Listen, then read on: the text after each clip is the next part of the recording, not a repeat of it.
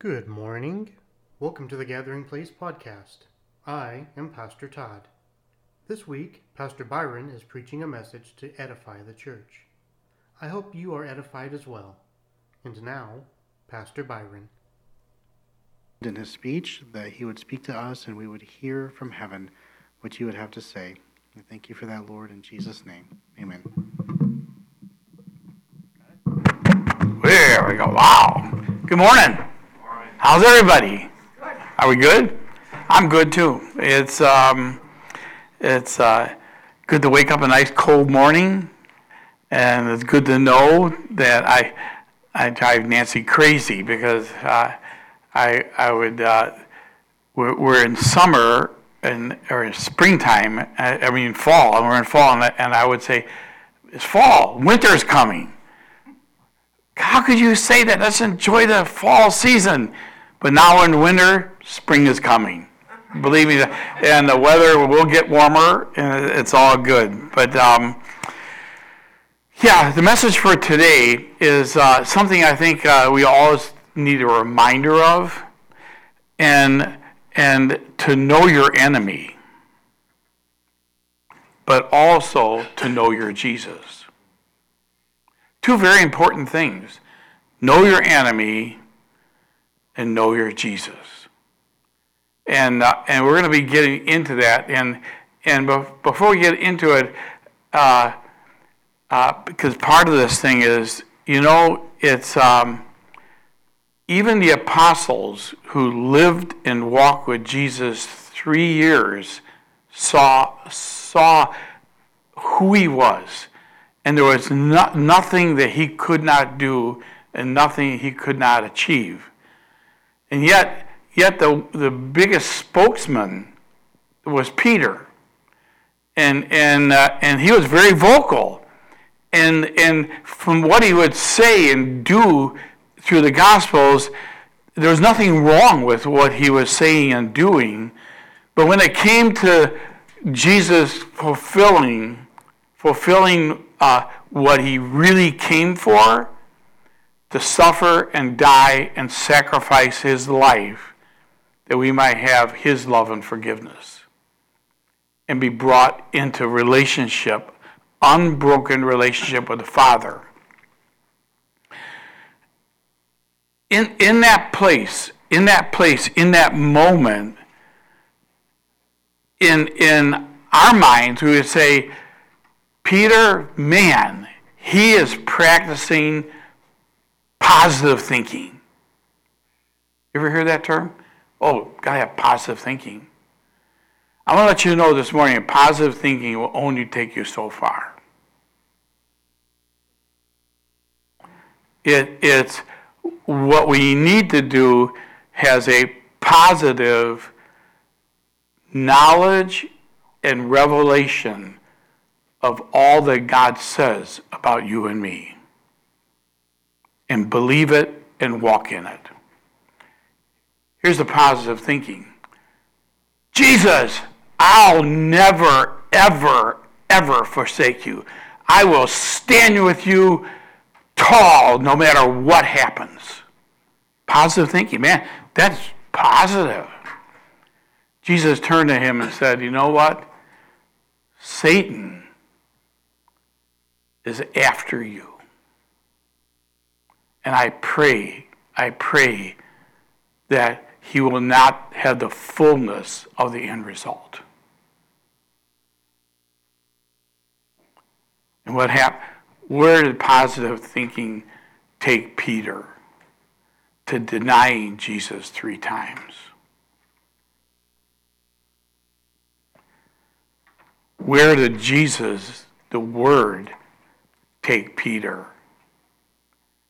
After he's failed to give the first message at Pentecost. So the subject this morning is very, very important.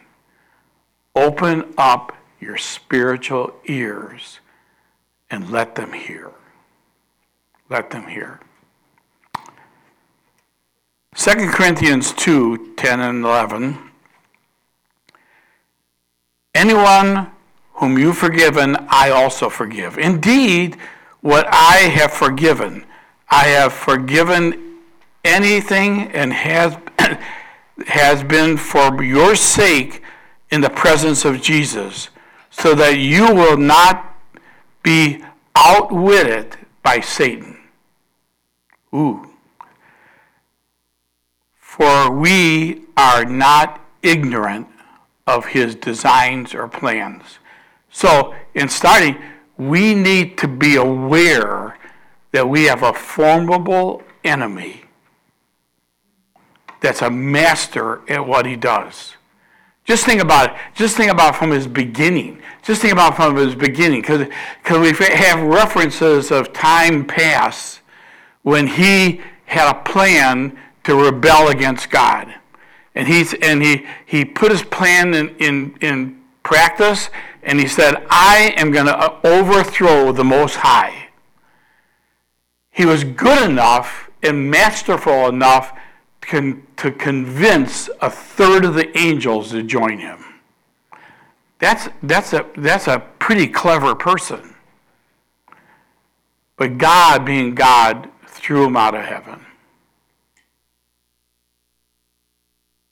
And he's been trying to do that. And we're going to find out how. And he's been doing that ever since man was created and we occupied the earth. We're not be ignorant of his plans. 2 Corinthians 11:14. So no wonder even Satan disguised himself as an angel of light. Very, very important, and I wish we could get into more depths of these things, but you know what? Let's try a shocking thing. He'll come to you disguised as the Holy Spirit.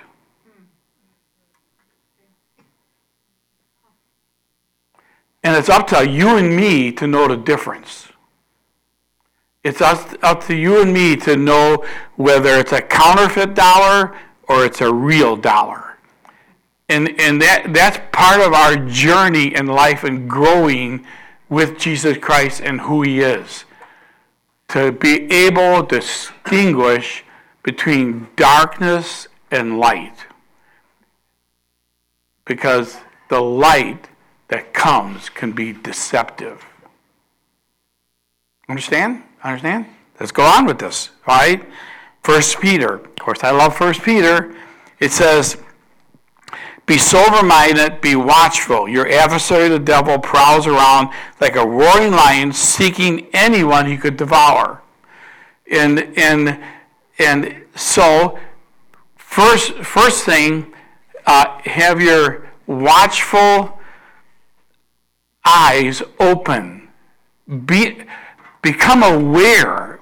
Have an awareness that when you wake up in the morning and do life, you have somebody countering who you are and what you are and trying to deceive you and send you in the wrong direction. And let yourselves know that I am entering a day that the Lord has made. He made this day for me, and have foundationally know that. This is the day the Lord has made for me, and I will rejoice in it, because God is for me and not against me. He's my direction, he's my help, he's my everything. So be sober-minded, in other words, think clearly. Think clearly and be watchful. Watchful.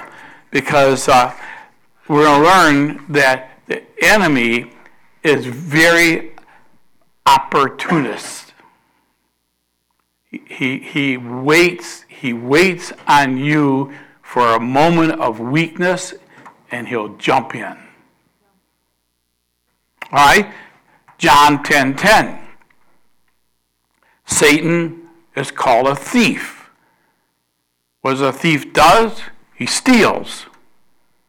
But not only does he steal, he kills and he destroys. Counter but I have come to give you life and life more abundantly. Falling for his game plan will rob you. Falling for his game plan will have an attempt to he'll slow you down so you won't go through the red light. Because I want to remind you, he does not like you and me. And he'd like to kill you. He'd like to get you out of the way. The destroy part is we see it so much in the church. The destroy part, wreck marriages, wreck relationships, put father against daughter, mother against son, father, husband against wife, cause chaos in the family. That's what that word destroy means. And he's had his way in too many of our lives. He's had his way in too many of our lives. John 8:44. Now, before I read this, I want to let you know, and you guys are all Bible knowledge. That's really good. I make a point of that. You know what? Knowledge is not enough. Knowledge is not enough because knowledge has to be joined with the revelation of who he is. Information is not enough without the revelation that the Holy Spirit would give you and I who the God is who we serve. Well, what he's about to say here was something to the theologians of his time. Here's a guy is put up in their synagogue, and these are the go-to people. These are the people that have the knowledge of God, but miss the revelation of who is before them, Jesus, the Son of the living God. They missed it. They missed who they saw in person in front of their eyes, and they were so involved with all what they thought was the knowledge of the Scriptures. This is the one he's talking about. Here's what he's talking about. He says, you are of your father, the devil. Imagine telling the theologian that your father's the devil. Man, Jesus was a pretty tough guy, man. And he went after the leadership in the synagogues. And your will is to do your father's desire. But he went into their hearts. Here's you. You're out to kill me. You're out to destroy me. You're out to attack me. And you think you have all the knowledge of Scriptures, and you have all that education that you receive. I want to let you know, your father's the devil. Your father's the devil. And he says, he was a murderer from the beginning and does not stand for the truth, because there is no truth in him. When he lies, he speaks out of his own character, for he is a liar and the father of lies. That ought to help us defining who are we listening to and what are they telling me. Our enemy can't help but lie. I thought about this. Before I was a Christian, one of the spots that positions my dad gave me in the business, amongst other things, running the company in the toolroom, and then he finally moved me into production manager, and then he moved into purchasing. And I kind of like the purchasing. I mean, we'd go to steel companies and buy different things and stuff like that. And in order to get a better price, And it bothered me slightly, but I wasn't a Christian at this time. Because, we have a conscience, but we have a conscience that can get messed up.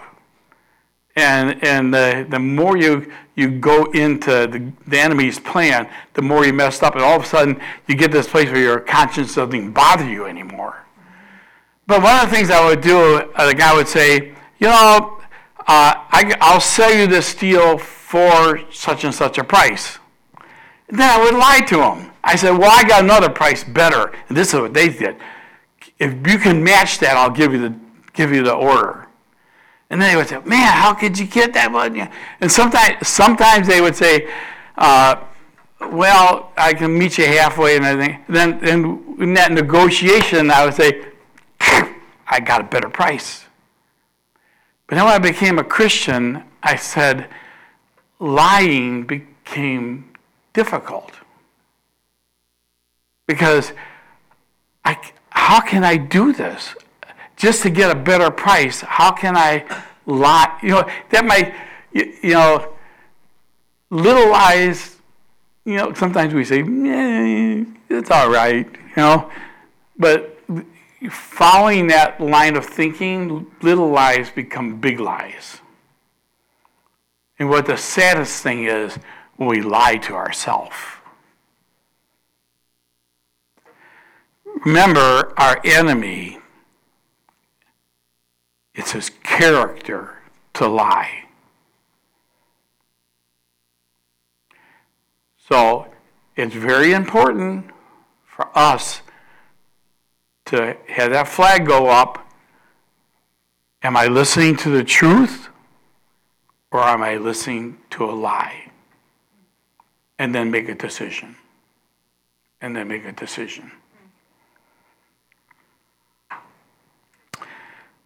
Enough about him and his tactics. There's more, we could discuss more, but we're not to be ignorant or lack of knowledge of who our enemy is. What about our Jesus? Who's he? Who's Jesus? Jesus, we have no record between his birth and 30 years old. But we know one thing, he never sinned. Totally victorious. We only have a little glimpse when he was like a child, when he went in and talked to these knowledgeable people, and they were very surprised on how this young child would know so much. And then we have no record until we get to when he's about 30 years old. In Matthew 4 and in Luke 4, and we'll get into both of those, when Jesus was led up by the Spirit into the wilderness to be tempted by the devil, and after fasting 40 days and 40 nights, he was hungry. And the tempter came to him, if you are the Son of God, command the stones to become loaves of bread. But he answered, it is written. Before we get into that, he was fasting, preparing himself for what God had for him. In the fasting, it said he was hungry. Something to note there. Hunger could be, you could define that as, I need some food, I'm craving some food, or you might say this is the opportune time of a small window of Jesus being weak. I'm hungry now. He comes to the scene, says, hey, you hungry? You're the Son of God. I know that. Just tell those rocks to turn to bread and have yourself a little meal. Point and tack. You and I will be visited in our time of weakness.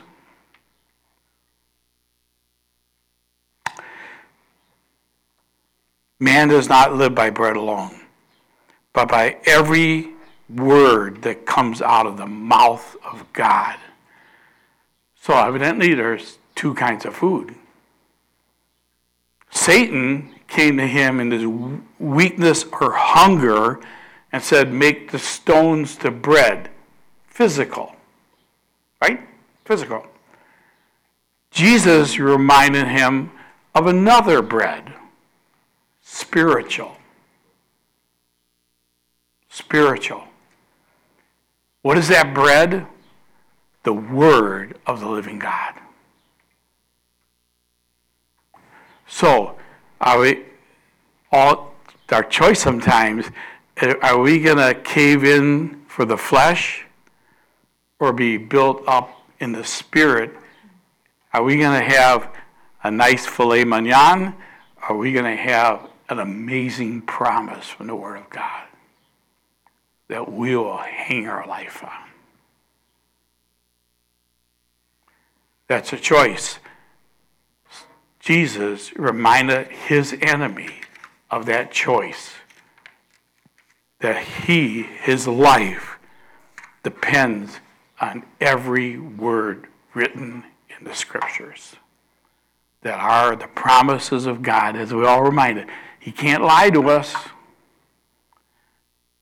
He only tells us who he is, what he promises, and what he'll do. Then the devil took him to a holy city and set him on the pinnacle of the temple and said to him, if you are the Son of God, throw yourself down, for it is written, he will command his angels concerning you. On their hands they will bear you up, lest you strike your foot against a stone. And Jesus answered again, it is written, you shall not put the Lord your God to the test. And very important in this area, I kind of settled in on this one. There in the Scriptures, we're told about a fleece, right? Remember the guy who he put a fleece out. He said, he threw it out. He said, if it's dews on it or dews not on it, who does that? But doing that is not really testing the Lord God. It's trying to confirm. But what's testing him? What's testing him? It's could be in this instance, he's telling him that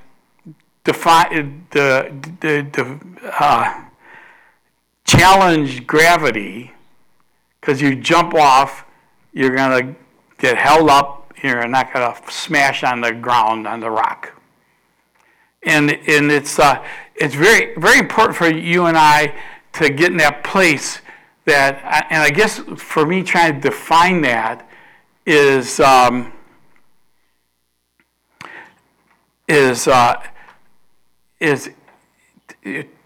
trying to do something, act somehow, or do something that I already know the end results, and I'm saying, God, I'm going to go ahead and do this, and I'll test you whether you're going to do anything or not. You follow that? This one I had a little problem with, trying to define for myself, testing him. It's this place of just saying, God, if I do this, will you really punish me for that? And then trying your God and rather than connecting with him and embracing who he is.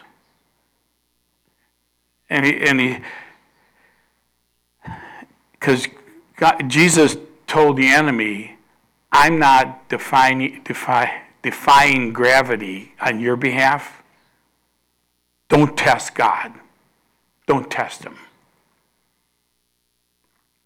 Hope that's clear. To me, that was a little hard for me to define testing, but it's just something saying God, put it, hey, if you do this, then I'll know you're God. No, you already know. He already revealed who he is. So move on from there. Again, the devil took him up to a high mountain and showed him all the kingdoms of the world and their glory. And he said to him, all these things I will give to you, if you will fall down and worship me. And Jesus said to him, I'm done with you, man. Be gone, Satan. Come on, be gone. For it is written, you shall worship the Lord your God, and him only shall you serve. You know what? I think we were in the morning prayer. We were saying about how the enemy is really messing with pastors and leaders in the church, and they're falling, and it's very painful to hear the stuff that's happening even in the body of Christ. And I guess and this is where this kind of hits in here that. What does it mean? If you worship me, I'll give you, I'll do this for you, I'll do that. It's whatever position you are in your company and your work and everything else, if your whole idea is getting acknowledged as, I am the greatest. It's appealing to self-gratification, self-acknowledgement, saying, I am the one. And Jesus answered him, no, he's the one. I mentioned this at church. Who's number one in this church? Come on, tell me. Who's number one in this church? Jesus, right? Jesus, right? And we'll never have a pastor named Jesus, right? Because that wouldn't be, that's the wrong Jesus, right? So Jesus is number one. Jesus needs to be always the number one. He's needs the one that we are reflecting and glorifying. And it's not about getting to some place where it's all about you. Doesn't that get us in a lot of trouble? Come on, you don't have to be a CEO of a company. You're going to be a housewife, you're going to be a child. When all about you brings us grief. All about you makes you easily offended. Right? So the devil, it says in Matthew, and the devil left him, and behold, the angels came and were ministering to him. And and that's, but Luke, being kind of a doctor, a thinker, he took it a little step further in that same scenario. In Luke 4, amazing, this thing is in Matthew 4 and Luke 4, in the same chapter in both books. And when the devil had ended every temptation, he departed from him until an opportune time. We have to know he's an opportunist. Back to when we're weak, jump in. When we're discouraged, jump in. When we're just, he's an opportunist, and really the scripture proves out to us that he. Earlier on, we read in Matthew, he said, "Get away from me! Get out of here!" I wish, as Christians, as the body of Christ, we could get to that place and say, "Satan, don't bug me anymore. Get out! I'm done with this, and I'm going to do my life." And that would be a deception, because That's not where we are, and that's not who he is. He is the opportunist. We need to be fortified on who he is, what his tactics are, but we also have to have the full knowledge of knowing who Jesus is. He's our victory.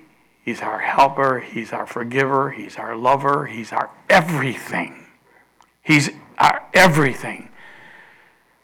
And as I looked at this, I said, you know what? Is there, Father, Holy Spirit, is there something else in chapter 4 of Matthew, in chapter 4 of Luke, that's really important, rather than just the first part of that chapter talking about how he was tempted and how he had victory over the enemy? Is there more to it? And what's there? Are they also in chapter 4 of Matthew and chapter 4 of Luke? Is there something there for us? And there is. There is. After this event ended, we'll do Matthew first. After the testing, number 1 mentioned in Matthew chapter 4, Jesus begins preaching.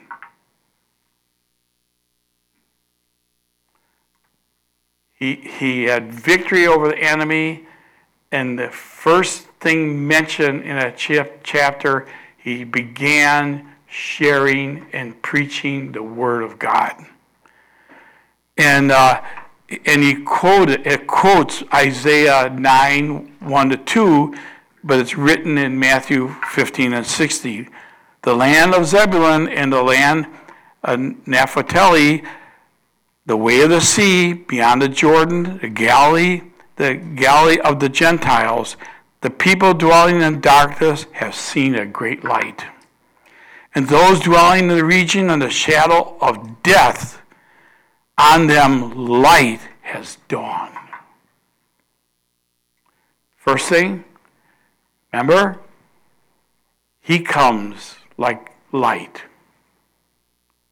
We need to acknowledge the true light. He began to preach himself. Jesus, I am the light of the world. And in that portion, he also preached repentance. So that he preached repentance. What does that mean, to preach repentance? He's asking the listeners to change their mind, wherever their mind was, to change it. Change your thinking. Change what you think you are and who you are.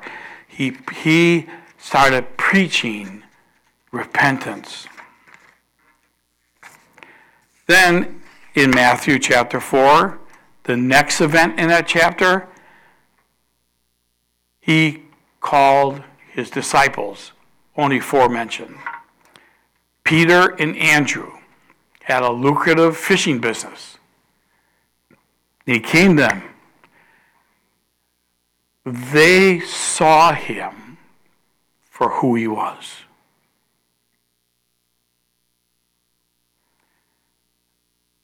And the word used in the NIV is, at once they followed him.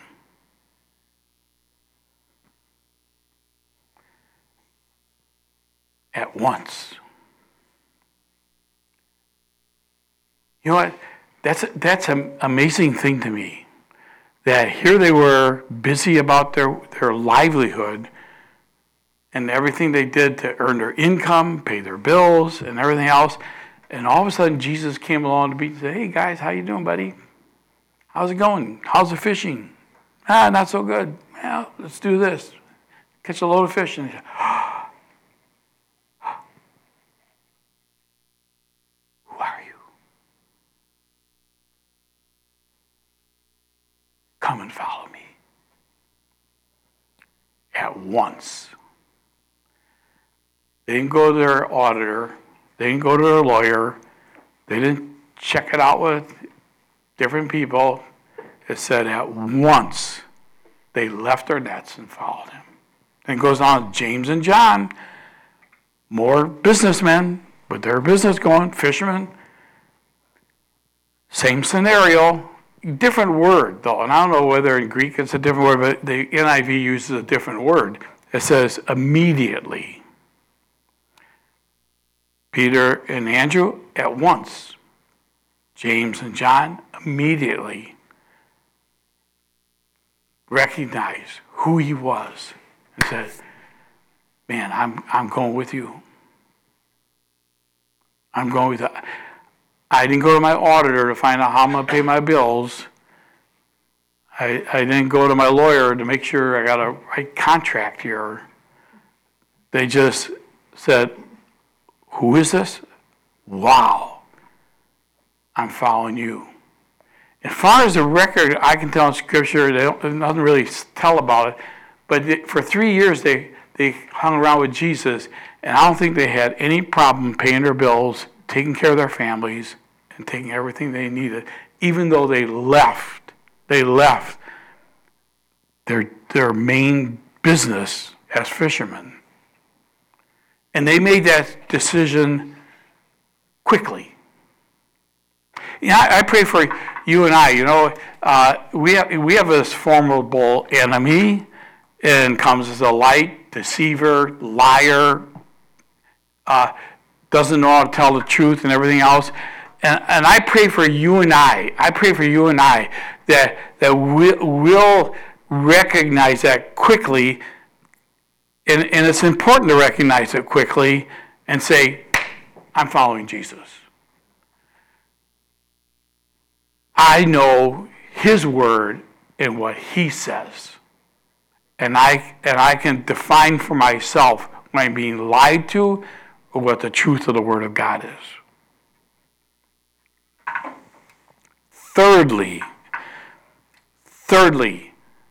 in Matthew chapter 4, he began a ministry of healing.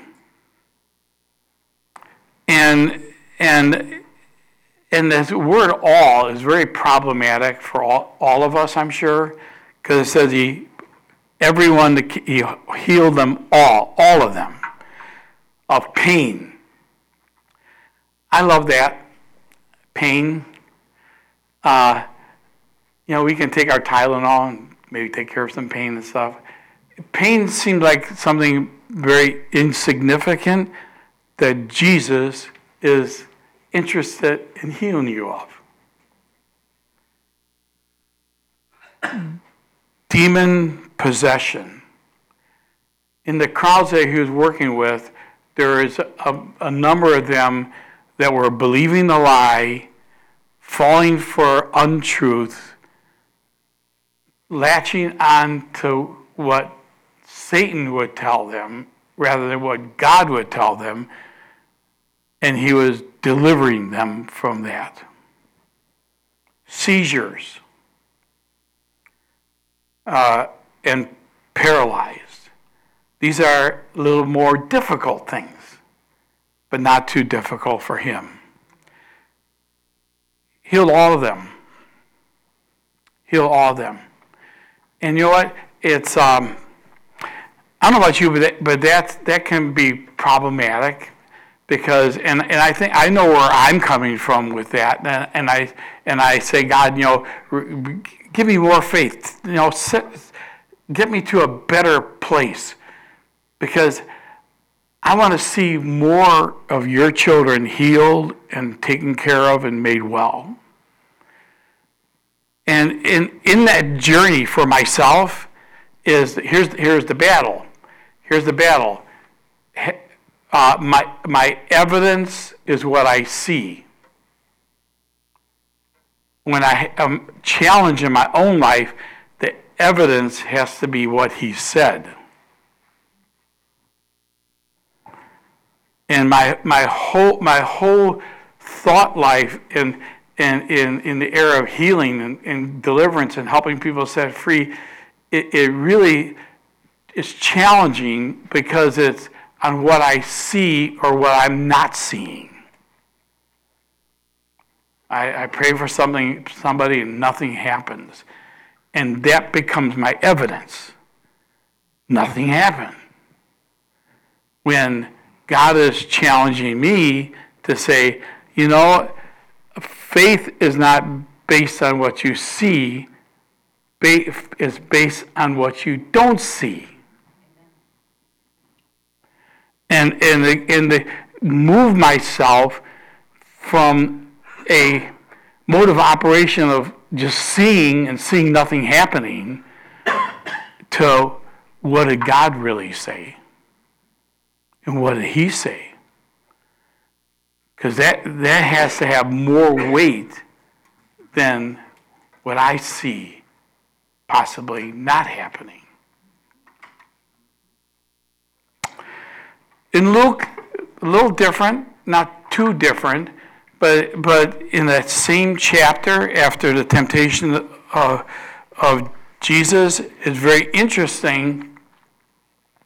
The first thing that Luke gets involved with is rejection.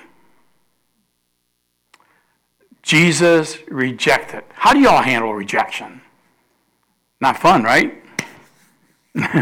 Not fun to be rejected. It's amazing. Right after a battle with Satan, right after victory over the enemy, he goes into, it's that scripture, he goes into a synagogue and they ask him to read from Isaiah. He says, "The Spirit of the Lord is upon me, because he has anointed me to proclaim good news to the poor. He has sent me to proclaim liberty to the captives and recovering to the sight of the blind, and set at liberty all those who are oppressed." All, heal all, and proclaim the year of the Lord's favor. Wow, I think that'd be a hallelujah moment. Wow, that goes, man, Jesus just read that to us. Wow, that's so exciting. That should be exciting. But you know what? They weren't excited about that. Because in between those and that, he has some discussion with them about who he is and why he's there. And he is who he says he is. He's the Son of the living God.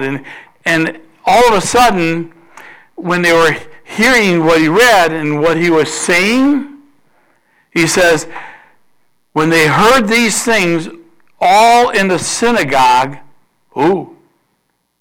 Those God people? Were filled with wrath, angry. Wait, he's saying counter to what I believe. And they rose up and drove him out of town, brought him to a brow of the hill on which their town was built, so they could throw him down the cliff. Steal, kill, destroy. But our Jesus, he just passing through the midst, he went his way. See you guys? I've yet to accomplish what God sent me to do. Secondly, Luke says, he drives out impure spirits.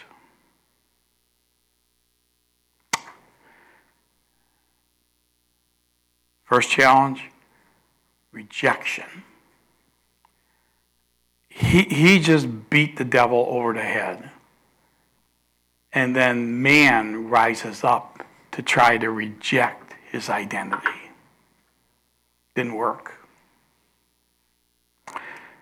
Then he goes out and drives out impure spirits. And when they came down to Capernaum, the city of Galilee, and was teaching them on the Sabbath, and they were astonished at his teaching, for his word possessed authority.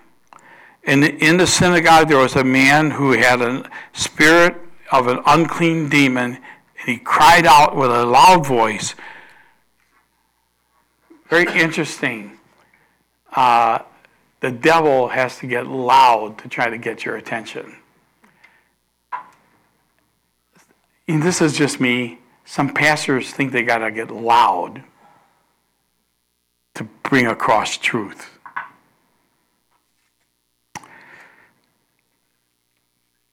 So, and what have you done? What have you to do with us, Jesus of Nazareth? Have you come to destroy us? I know who you are, the Holy One of God. But Jesus rebuked him, saying, be silent and come out of him. And there's other places where Jesus got loud, but it doesn't say he got loud here. It just said, get out, leave. And when the demon had thrown him down in the midst, he came out of him, having done him no harm. And they were all astonished and said to one another, what is this word? For with authority and power he commands the unclean spirits, and they came out. And the report about him went into every place in the surrounding region. Key point here is something that you and I have, but I think we need to operate in it more, and we need to use it more. And it's mentioned twice here. It says, his word possess authority. And then again, you get the people viewing what happened. They said, who is this with such authority and power? Now, what we came up to is, describing the enemy. He's a liar. He's not a truth teller. He's deceptive. He's an opportunist. He comes to us and tells us lies and untruths. And you know what?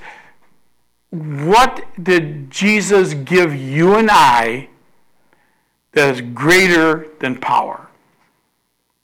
Authority.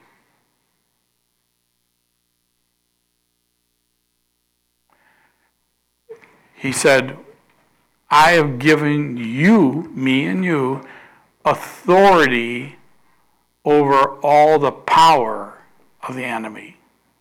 We've defined that the enemy is, he tricked a third of the angels. He messed with Peter. When he said, I'll stand with you to the end. I will never forsake you. And he denied him 3 times.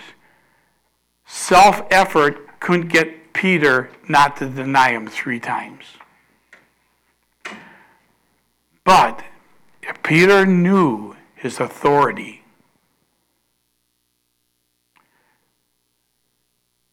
over all, that word all again, A-L-L, power of the enemy.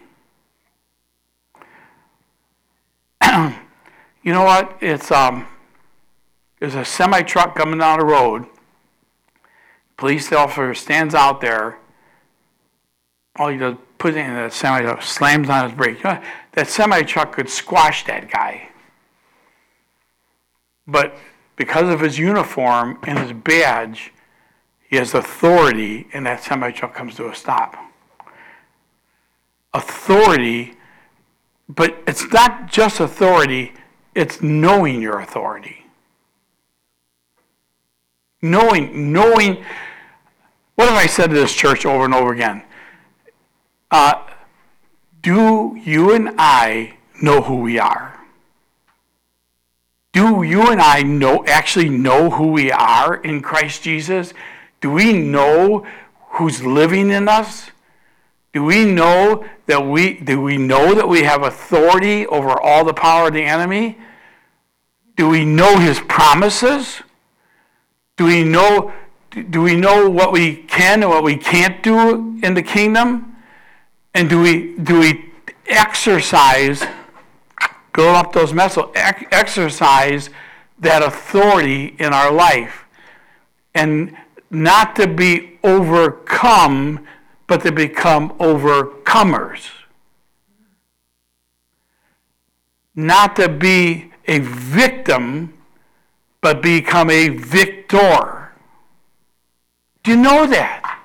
Do we know, have we any idea of the authority that we have in Christ Jesus?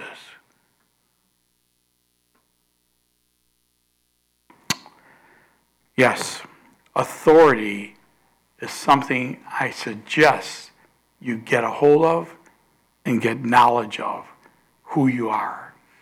Know who you are. Know who you are and whose you are. Get that? Whose you are? Man, I am the child of the living God.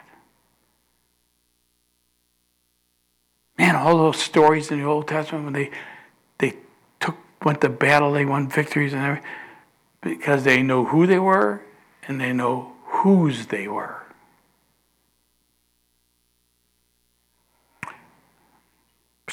Wow.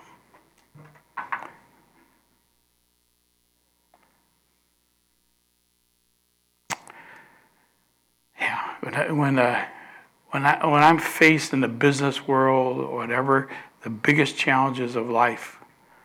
Not long ago, Ellie works for me, and she does the purchasing and stuff, and she said, "Oh man, I don't know what to do. I don't know where to get this. I don't know what."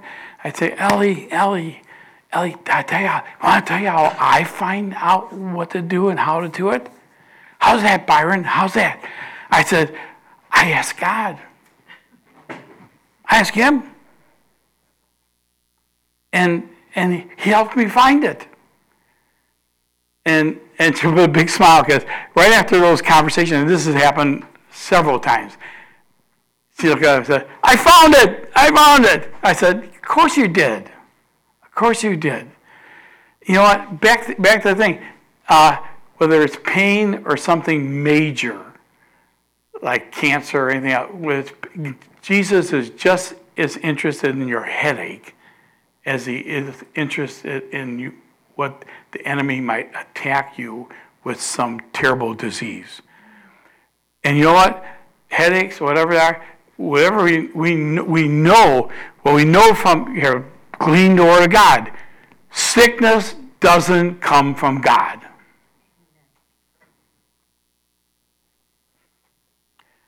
And we can have authority over that. Because there's a root comes from the pit. Then, in Luke, heals many. First, rejected. Then, exercises authority. Now, in the same chapter, heals many. I love what Luke brings out in this, a little different than Matthew. Simon's mother was homesick. And Jesus came into the house. Now, culturally, in the Greek culture, right? The Greek culture, right? And I think a lot of culture, you come in the house, oh, want a cup of coffee, oh, want a donut, I'll fix you something. And I think that's true of it. I know it's true of the Greek culture, but it's all cultures. I mean, you don't have somebody come to your house and say, just sit down, I'll talk to you later, maybe. But you want to, it's the whole idea of welcoming someone in your house. So Jesus was welcome into this house. And Simon's mother-in-law, that could be a really tougher one than the mother, but his mother-in-law was sick in bed, and probably everything in her cultural mind was, I have this guest in my house. I need to fix a meal. Do something. Do something. And Jesus took care of the situation. And the mother-in-law was healed. And what did the mother-in-law do when she was healed? Waited on them. I think there's more to this than just her being sick. Jesus walking into the house, she gets healed. I think we have to slow down and think about waited on him. When God took you out of a difficult time, was that life transforming enough to change your attitude?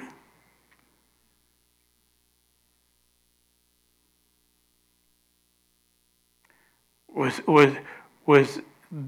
that life transforming enough to always have thankfulness in your heart?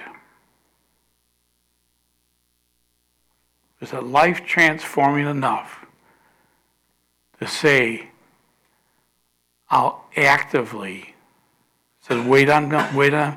actively want to do things in Jesus' name for others? Or is it forgotten and life goes on?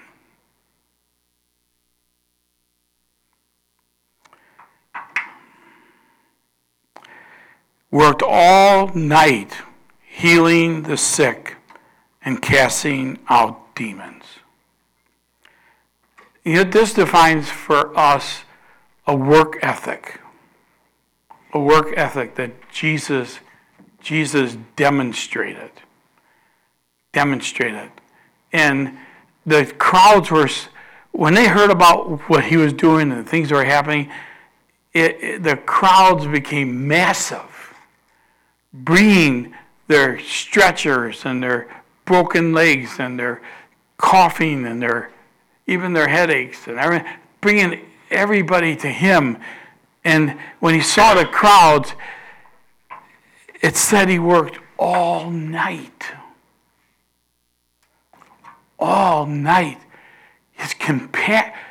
Hey, get an image of how compassionate Jesus is on your life. How he will do the night watch for you. Well, the psalmist says he never sleeps nor slumbers. We have a God that even when you lay your head on your pillow and are sleeping, that he's working on your behalf.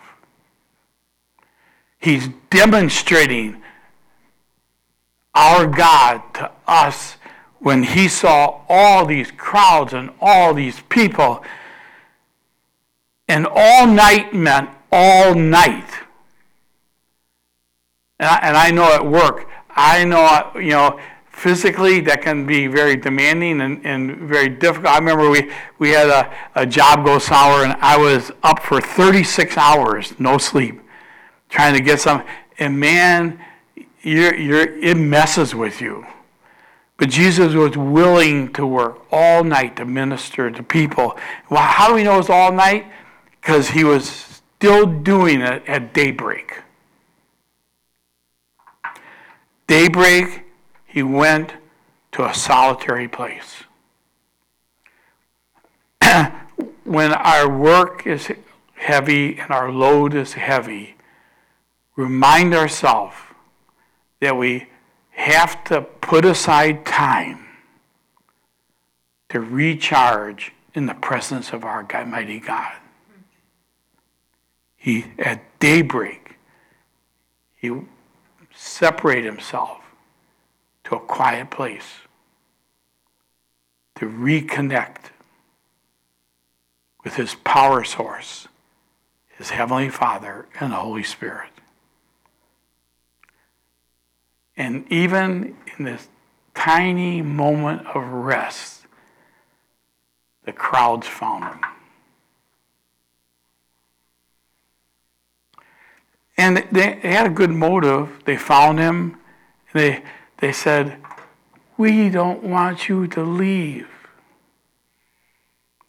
We don't want you to leave. And he said, you know what?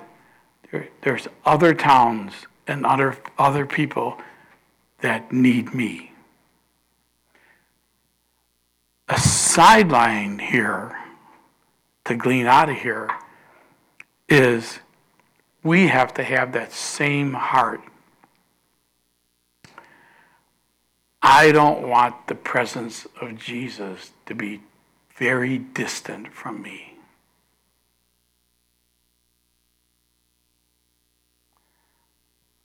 I want to cling to him in the knowledge that he's clinging to me.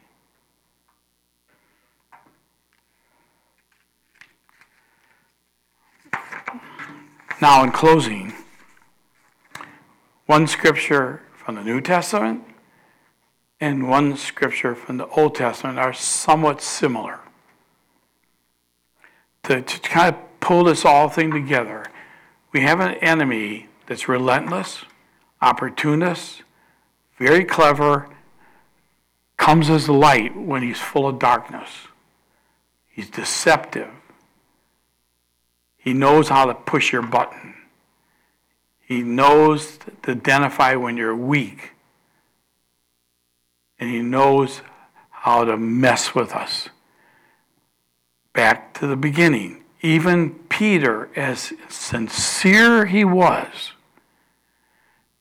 I hope we're sincere, as sincere he was, in saying, all of these may forsake you, but I'll never. And yet he denied him 3 times. But Jesus had patience to work with Peter, where he became the first one to preach the good news. And thousands believed. John 1:5-4. For everyone who has been born of God. Y'all born of God? Y'all even born? Huh? You know, remember that day? Yeah, I remember I was sitting on a toilet. Wow, the crazy place, but that's where it was. You know? And God came in my life and started to transform my life and change my life. Whoever is born of God overcomes the world. So that stinking liar, deceptor, and everything else, God wants you to know that know him, know his word, know his truth, know his promises, because he doesn't lie. He doesn't lie. He always speaks the truth. Know what that is. And he's saying, knowing that you have come in a relationship with Jesus Christ through accepting him and receiving his sacrifice, you're an overcomer. This is the victory that overcomes the world. Our faith. Faith has to be in something, not just out there. Faith is in what Jesus did, what Jesus is doing, that Jesus is coming back. Faith also needs to be on there's thousands of them, promises that God has in his word. Faith has to have an object, something to believe in, and that he's our provider, he's our healer, he's our helper. He's all these verses that talk about all he is. Who overcomes the world? Even our faith, but it's just not blind faith. It's faith in a person, Jesus. It's a faith in promises of a God that never could lie. That's an overcomer. You're an overcomer. In Deuteronomy 24, for the Lord your God is he who goes with you to fight for you against the enemies and to give you victory. Very important in ending this message. We're not going to accomplish anything in our own strength. And if you think you are, I'll tell you something. You're setting yourself up for failure.